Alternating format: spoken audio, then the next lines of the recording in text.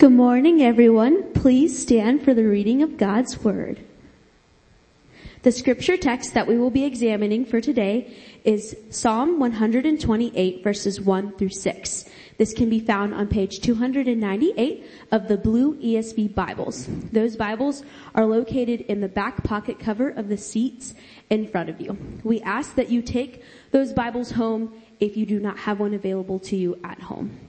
Once again, we'll be reading Psalm 128, verses 1 through 6. A song of ascents. Blessed is everyone who fears the Lord, who walks in his ways. You shall eat the fruit of the labor of your hands. You shall be blessed, and it shall be well with you. Your wife will be like a fruitful vine within your house. Your children will be like olive shoots around your table. Behold, thus shall the man be blessed who fears the Lord. The Lord bless you from Zion. May you see the prosperity of Jerusalem all the days of your life. May you see your children's children. Peace be upon Israel. Thus says God's word. Thank you, Raven. Let's pray. Heavenly Father, this is your word. This is what you have spoken. God, it is chock full of promises, Lord.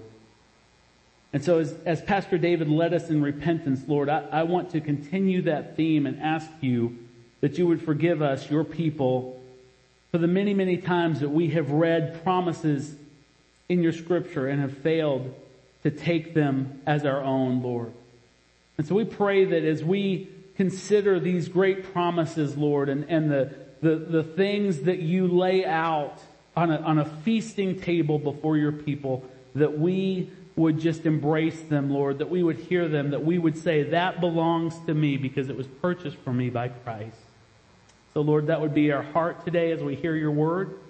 And, Lord, I pray that you would just cause your word to do its work in our heart, that we would, Lord, just be ready to be changed, to think differently, to have our very thoughts, our habits, our strongholds demolished, all of those things changed, Lord God, to be transformed, to be more like you. So we ask all this in your name. And Lord, I pray especially for myself, Lord, that I would preach accurately, that the great things that your word says, Lord, that I would leave nothing out and put nothing in, but I would preach it just as you've written it. And so, Lord, I thank you for that. I pray that all of my hearers would be divinely enabled to hear rightly, Lord. I thank you for this miracle that's about to take place. In Jesus' name we pray. Amen. Amen. You can be seated. I want to say hi to Diane. Now, don't talk to Deborah. I'm talking to you. So good to have Diane here. So I'm glad you're here. It's good to see you. Diane is a world traveler, and so every once in a while we get her to drop in, and so it's good to have you here, Diane. So we're studying, as you know, if you've been here for several weeks, the Songs of Ascent. This is a collection of psalms from Psalm 120 to Psalm 134, 15 psalms, and they were compiled for a very specific purpose. And we've been thinking about that purpose. They were for Jewish pilgrims who were traveling to the temple on Mount Zion in Jerusalem to offer sacrifice, to offer worship to the Lord. And this was their hymn book. This was their song book. It was compiled. And all of these, it's really interesting because they're called Songs of Ascent because they're going up the mountain to meet with the Lord. But we've seen over and over how that these songs also rise in their theme. From Psalm 120 to Psalm 134, you see an upward climb in the gravity of the spiritual thought that's being presented. Now, while this is true of the entire series, it's interesting that you'll see little snapshots of that in smaller portions of the scripture. And this is very true of what we read last week in Psalm 127 and what we're going to look at today in Psalm 128. Psalm 127, as you'll recall, told us what is crucial in building a house. It said it like this, verse 1, unless the Lord builds the house, those who build it labor in vain. And what's it telling us there? It's saying that without the Lord's plan, without the Lord's working, our work becomes empty and meaningless. No matter how sincere we are, no matter how skilled we are, without God, it will certainly come to absolutely nothing. And the psalm, that same psalm, Psalm 127, later focuses on the building of a house in entirely domestic terms. It says this in verse 3, "Behold, children are a heritage from the Lord. The fruit of the womb is a reward. Like arrows in the hands of a warrior are the children of one's youth. Blessed is the man who fills his quiver with them." And what that told us, we talked about this last week, is that God builds a kingdom by building families. Families, therefore, are the building blocks of a kingdom. And with God, his kingdom building never causes him to forget that when families come together, it forms a kingdom. What I'm saying is, in the big picture of things, God's goal, if you want to call it that, to build a kingdom, he never forgets about the individual elements that make up that kingdom. Being a part of a family, therefore, is one of the great privileges that God allows us to participate in.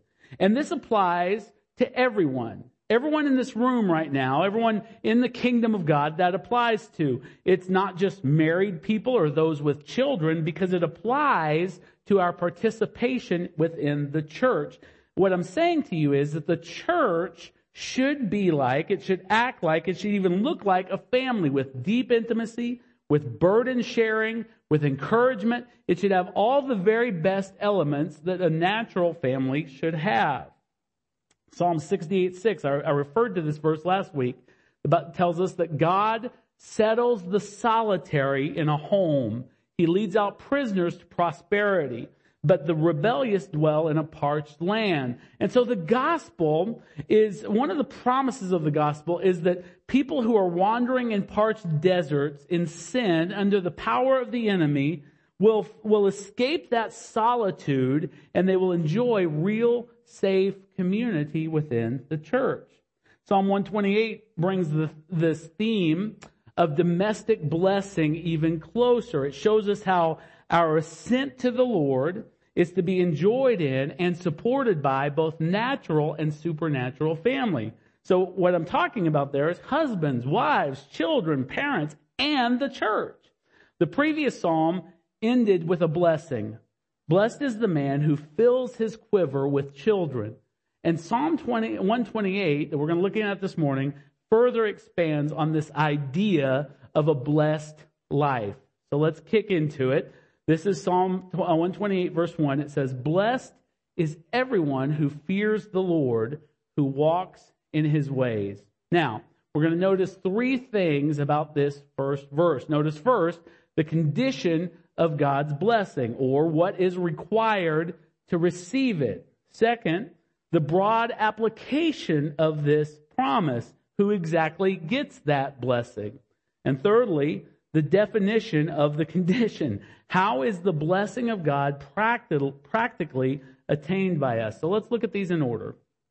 First, the condition of God's blessing is that we fear the Lord. Now, if you're not familiar with that term from Scripture, you may be asking, does this mean that we are to be afraid of God? And let me begin by saying, if you are an unbeliever, if you are not submitting your life through repentance and obedience to Christ, then yes, absolutely you're supposed to be afraid of God, because you're under God's wrath because of your rebellion towards what he has commanded, towards what he's called you to. And all you have to look forward to in your state of rebellion is a judgment of fire. And so your problem isn't, if you look at a spectrum of people who are outside of Christ, your problem isn't that you're scared of God, or on the other end that you're indifferent to him, but that you don't properly fear him. That's the root of your problem. See, many fear hell and its torments. If you talked enough about hell and you were a hellfire and brimstone kind of guy, you could make somebody fear hell and probably manipulate them into making a commitment to Christ. But fearing hell and its torments is not the same thing as fearing God. They're dramatically different. Fearing God means that you are aware, you've become aware of how you have violated his holiness and you regret it. Yet your sorrow is not for your sake. In other words, what this is going to cost me, but your sorrow is for his sake, the offense that you have perpetrated against a holy God. Let me demonstrate it like this. Everyone can relate to this. A child who gets caught with his hand in the proverbial cookie jar when mom clearly said no, may be afraid, right? But the fear is only of the punishment that may be impending, or it may be of the loss of the cookie they so lusted after. But they don't fear offending the disrespected parent. And now, we've all been in that situation. We've all had children in that situation, and we know well that they may say anything required to avoid the punishment, but we know that as soon as we turn our back, they're going to look for an opportunity to steal again, right? Has anybody demonstrated this in real life? I know I have. I've been both the offender and the offended in this situation, raising 4 children. But what I want you to see about that scenario is this is how much of American Christianity works. We're told by well-meaning, sometimes, preachers to say or do anything to avoid the punishment of hell, but our hearts are entirely unmoved by the fact that our sin has broken the heart of the Father, that it's separated us from him, and that our sin even is so heinous, yes, your sin, my sin, is even so heinous that it brought about the death of Jesus Christ on the cross. See, true fear of the Lord is not about fearing the punishment that may come, but it's a fear that inspires reverence for the majesty of God's holiness. And it also inspires a gratitude for his abundant mercy toward us in Christ, because we know it's completely undeserved. It inspires the dread of God's displeasure with us in our sin, and our earnest desire for his approval of our good works, and a longing for his fellowship, both in our suffering and in our deliverance. Charles Spurgeon said this. He said, "The fear of God is the cornerstone of all blessedness. We must reverence the ever-blessed God before we can ever be blessed ourselves. And if we fear God, we may dismiss all other fear." One of the, to try to illustrate this, I was looking, when I was writing this week, I was trying to think of ways to illustrate what I'm talking about. And I remember the story. Some of you if you've ever seen the movie made in the early 80s, Chariots of Fire, you've seen this story. But fear of the Lord looks like Eric Liddell. Eric Liddell was a guy who was a missionary, and his life tragically ended in a Japanese prison camp. During World War II, he'd been a missionary to China. But before all of that, Eric Liddell was a Scottish Olympic runner who trained for the 100 meters in the 1924 games. And he was really favored to win. He was the guy that the hopes of the nation were pinned on. But Eric Liddell, being a solid and devout follower of Jesus Christ, when he found out that the race that he had trained so hard and so long to compete in was going to be held on the Lord's Day, he wouldn't run because it would violate his conscience. He would not do that. That was a conviction of his. And he was called a fool by his nation. He was called a fool in the press. Even people in his nation were writing in the press that he was a traitor because he was their best hope for a gold medal in this event. He was called a fool. But Eric Liddell did not back down from his decision. But in the providence of God, a runner dropped out of the 400-meter race, which incidentally would be held on a weekday.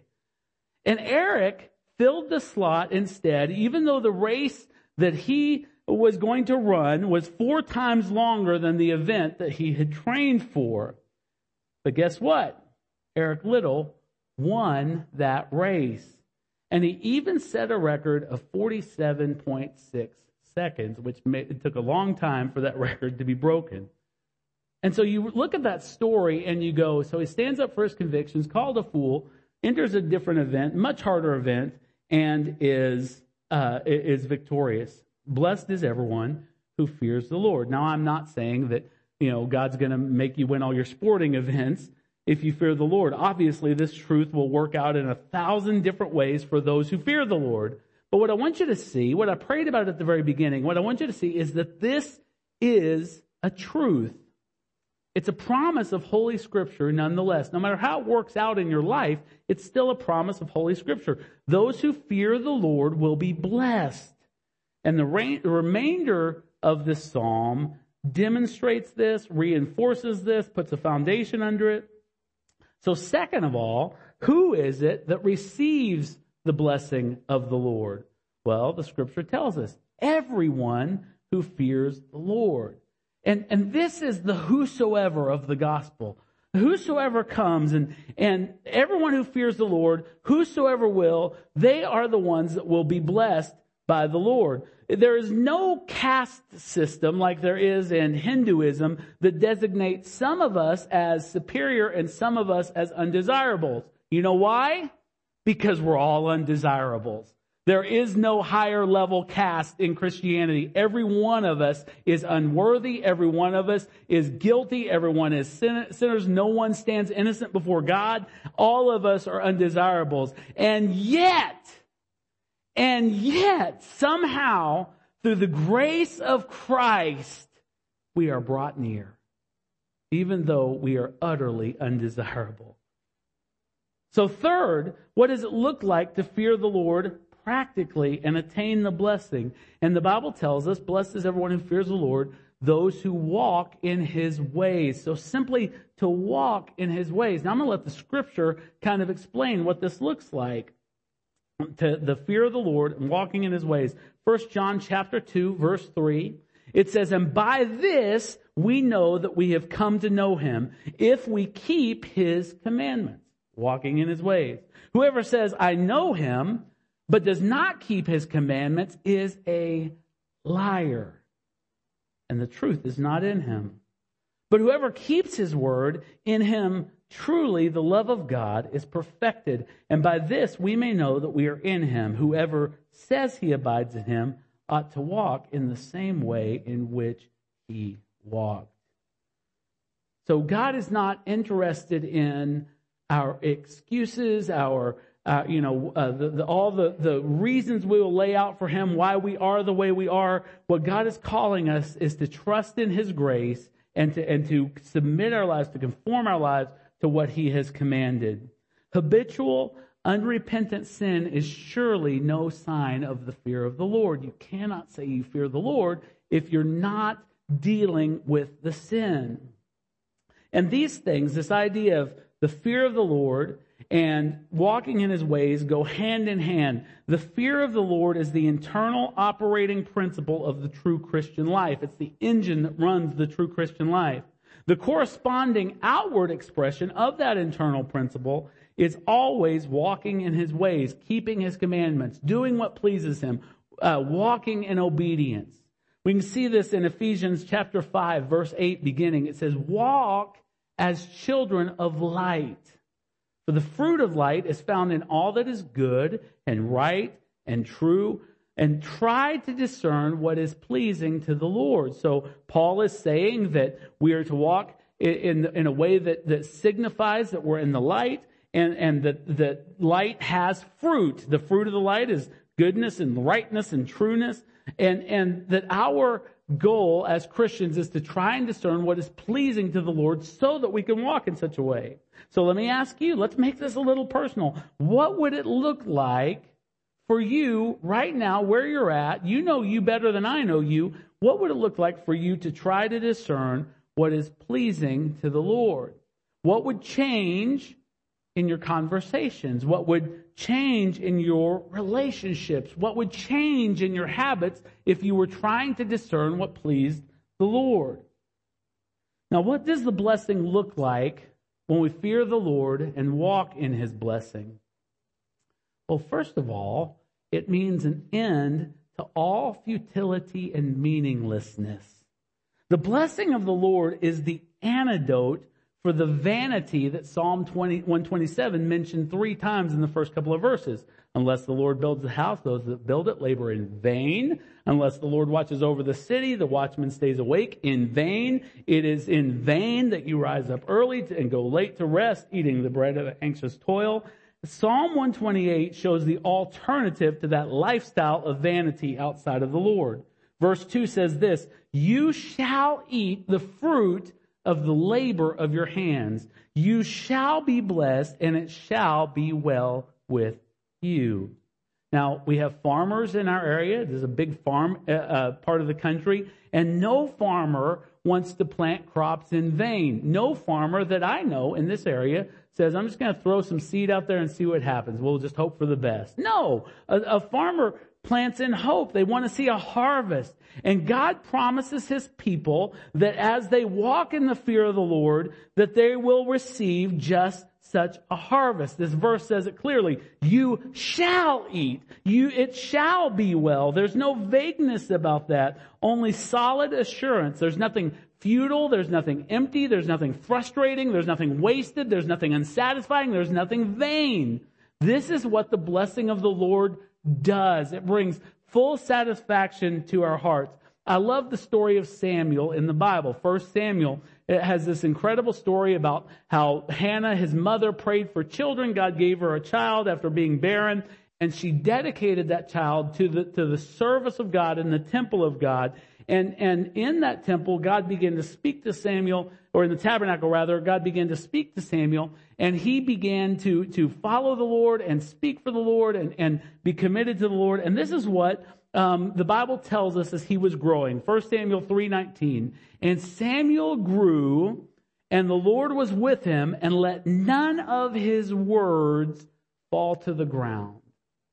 So Samuel walked in the fear of the Lord, and God blessed him by giving him a life that was entirely devoid of futility.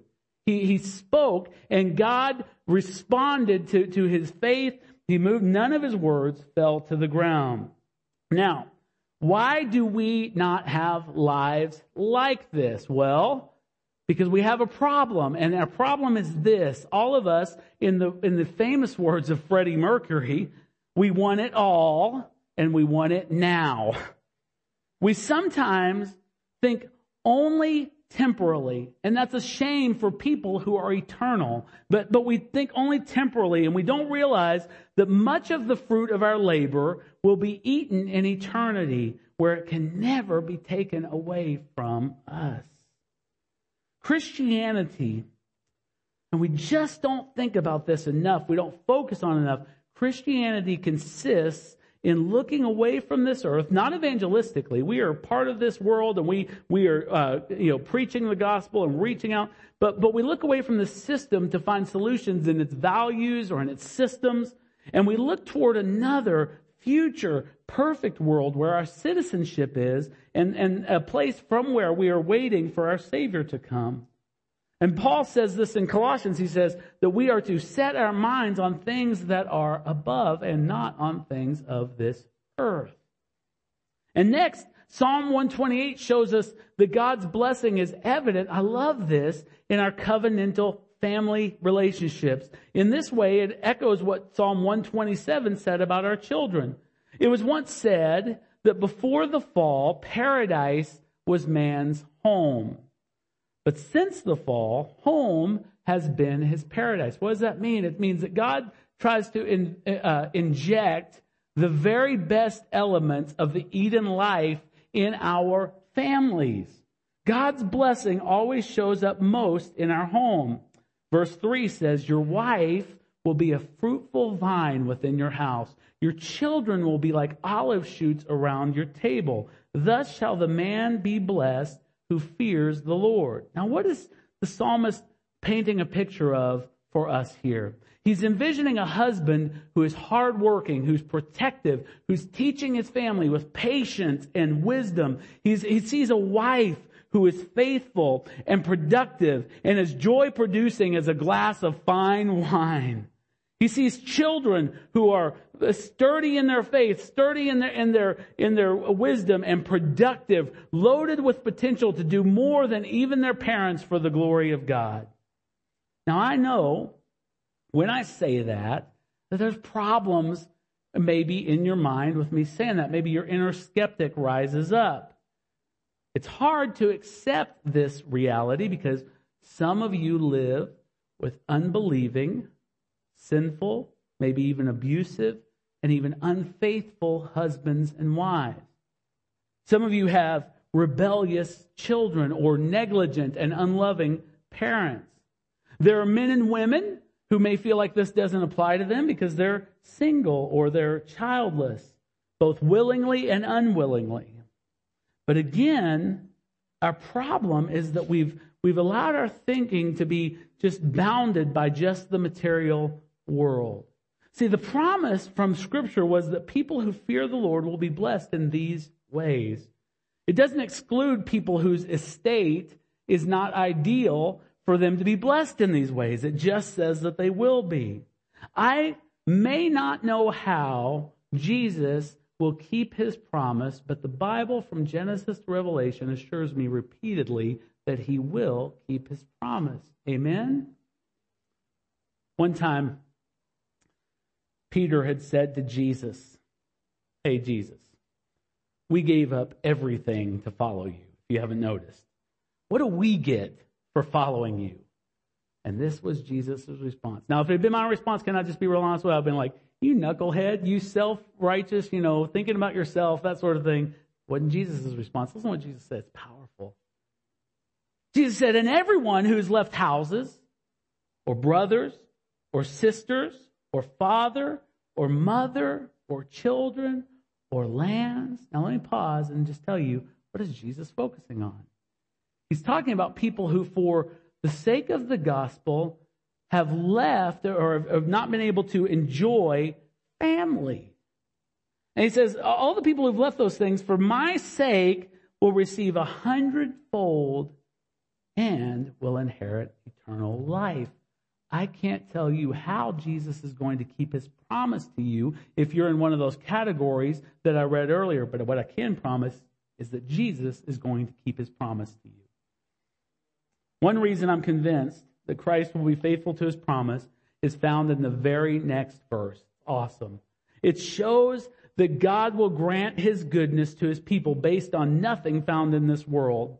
Psalm 128 verse 5, the first part of it says, "The Lord bless you from Zion." Now, the pilgrims hearing that promise on their journey, when these songs were being sung, they were lifted by that promise. For them, God was enthroned in power in the holiest place in the temple. But for us, what I want you to see, who have received the promise of the new covenant, for us, the temple and Mount Zion are a mere shadow that points to the substance of God's eternal throne in heaven.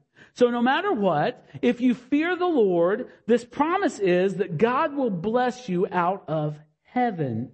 His throne. Now why is that important to understand that distinction? Because God's throne cannot be shaken. His kingdom cannot be threatened or removed. Those who fear the Lord will be blessed from heaven while living on the earth, and will be blessed in heaven when the Lord calls them home. And you can take that to the bank.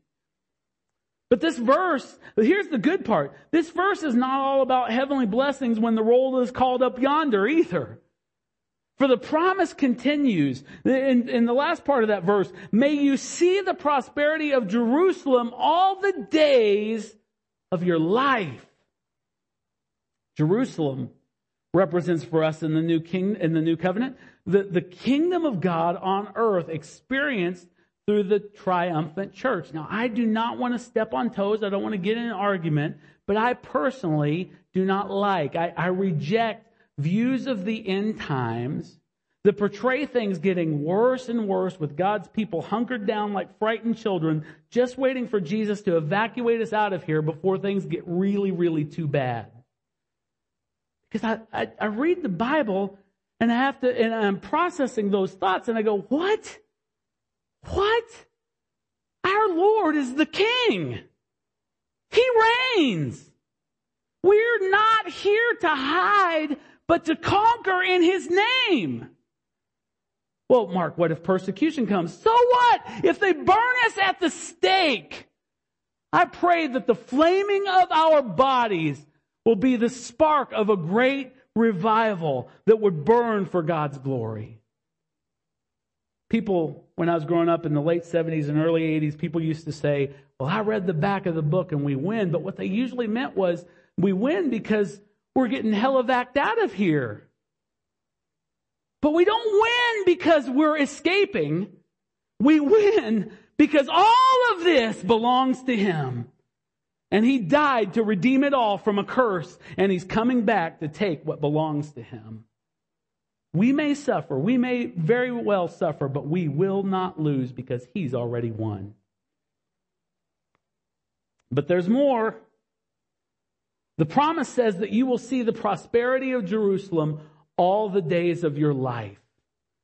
And this means unstoppable progress, unstoppable advance, unstoppable peace for Christ's church, no matter how things may appear at any given time. Now, and I want to tell you, I want to see with these eyes the gospel succeed in as many individual lives many, many more times over before I die.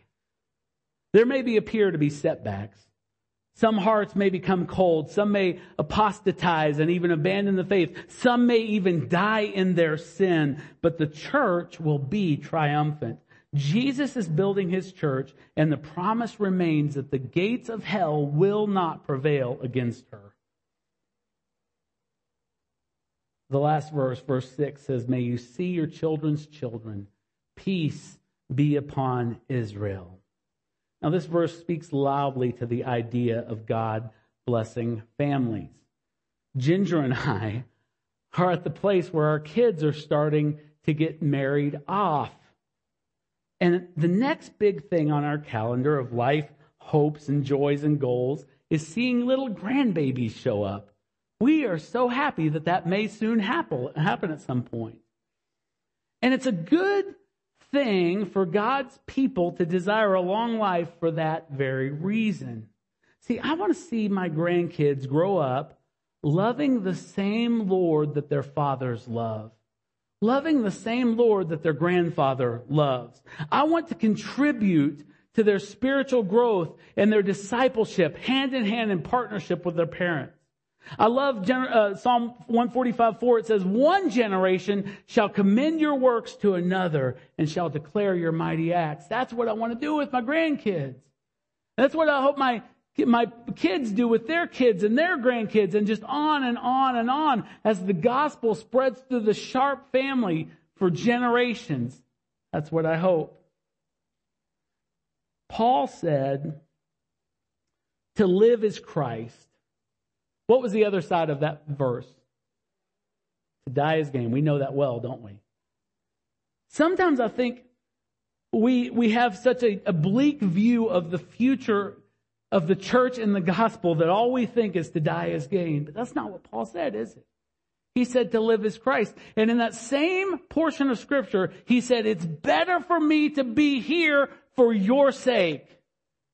And so what if we stopped thinking about mansions in heaven, which are great, and they're there, and we're going there. I'm not at all creating a new doctrine here. They're great. But what if we said, Lord, there is breath in my body today, so it must be better for me to be here for the sake of all the people that I love. Paul said to live is Christ.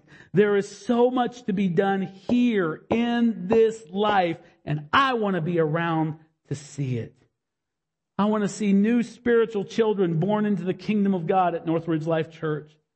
I want to see them go out and give up their lives for Jesus Christ and to bring more new lives into the kingdom. My desperate, heartfelt prayer is, may God do it. I long for the return of Christ, but I am not ready for some rapture just so I can escape. I am prepared this very moment to die, but I am also not ready to roll over and just give up the fight of faith. This is what the psalmist said in Psalm 27. He said, I believe that I shall look upon the goodness of the Lord in the land of the living, right here, right now. This chapter ends with this benediction: peace be upon Israel. And peace be upon Israel should be our constant prayer. And when I say that, I'm not talking about in some geopolitical or nationalistic sense. I'm not talking about a modern Middle Eastern country. I'm referring to the holy Israel of God, as Paul was in Galatians. Here's where I get that phrase, Galatians 6:15. For neither circumcision counts for anything, nor uncircumcision, but a new creation. And as for all who walk by this rule, peace and mercy be upon them and upon the Israel of God. The Israel of God, the true Israel, consists of everyone from every nation who calls upon the name of the Lord for salvation, who boast only in the cross of the Lord Jesus, whereby the world was crucified to them and they to the world. The Israel of God is the church of the living God. Let me tell you, I long to see her at peace. I long to see her walking in purity. I long to see her grow into the image of Christ. And may this always be our prayer. Peace be upon the Israel of God. May it always be our song. It's easier, I've found, to criticize the church. Have you ever noticed that? How easy it is to criticize the church? Many of you have probably found how easy it is to criticize me. That's just the way the game is played. It's easy to criticize the church as though that we ourselves were no part of her pollution or corruption. But how much better is it to pray for her, to plead with God to be glorified through her. In fearing the Lord, we shall always be blessed. Walking in His ways, we'll be satisfied. We'll eat from the labor of our hands. We'll dwell in blessed homes, blessed families. We'll be added to God's glorious heavenly family. Blessing shall come to us from heaven, and we'll see the church prosper as many, many generations are added to the Israel of God. Would you stand with me? We're about to make our way to the table of the Lord to receive the Lord's Supper. And I just want you to think about what we've talked about today. That God has called us to the blessing of fearing Him and walking in His ways. And if there's anything that should inspire the holiest reverence in us for the Lord, it is the fact that though we are, as I said earlier, undesirable, Jesus desired us, and He proved it by coming to the cross and dying for us. Completely unworthy. If you haven't figured this out yet, there was absolutely nothing in you, and there is at this moment nothing in you that made you worthy of the death of the Son of God. Not a single thing. You ain't that good. I don't care how much money you give to St. Jude's. I don't care how many little old ladies you help across the street. Nobody's that good to warrant the death of the Son of God. And yet, He looked at you through the corridors of time before the foundation of the earth, the Bible says, and He says, I want you. I want you. Now, some of you are hearing me saying that, and you've never responded to that. And today, the Bible says, is the day of salvation. Today is the day when your life could be utterly changed by saying, okay, I'm not fighting this anymore. I'm turning my life over to the Lord Jesus. And if you would like to talk about that more, I would love to speak with you after church. And we can help you with that. For the rest of you, I just pray that you would take a moment, even right now, and consider the table to which you're coming. And let reverence, holy fear, as the Bible terms it, rise in your heart that God, the creator of all the heavens and the earth, saw it necessary, and was willing to do so, to come and die in your place and rescue you from sin.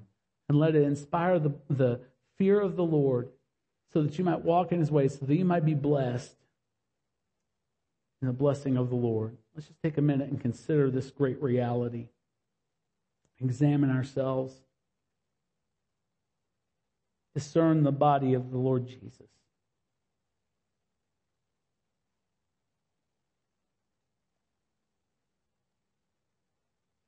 We've spent some time in repentance today, but as you consider those things, maybe take a moment, confess that you have not taken the death of the Lord Jesus seriously.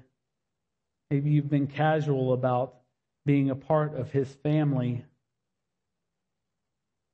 Just confess that to Him and let Him restore you to faith, to awe, to the holy fear, the reverent understanding of what He has done.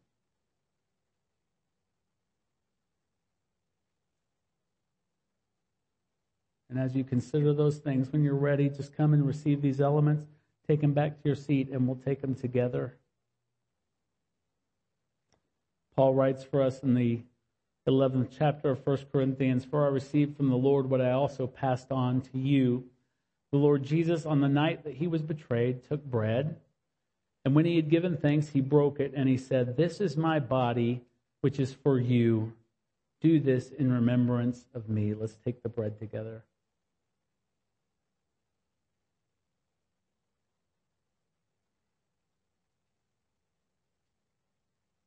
In the same way, after supper, He took the cup, saying, "This cup is the new covenant in my blood. Do this whenever you drink it in remembrance of me. For whenever you eat this bread and drink this cup, you proclaim the Lord's death until He comes." Take the cup. Lord, we give thanks for the gift of your holy sacrifice. We thank you for the blood of the covenant that renews us. We thank you for the brokenness of your body that gives us new life. Lord, we pray that we would walk worthy of the calling we've received in you, that we would walk in the fear of the Lord, that we'd walk in obedience to your commands, and that we would be pleasing to you in all we do. In Jesus' name we pray. Amen. If you'd place your hands in a receiving position, I'll pronounce this benediction over you. The Bible says, "The Lord bless you and keep you. The Lord make His face to shine upon you and be gracious to you.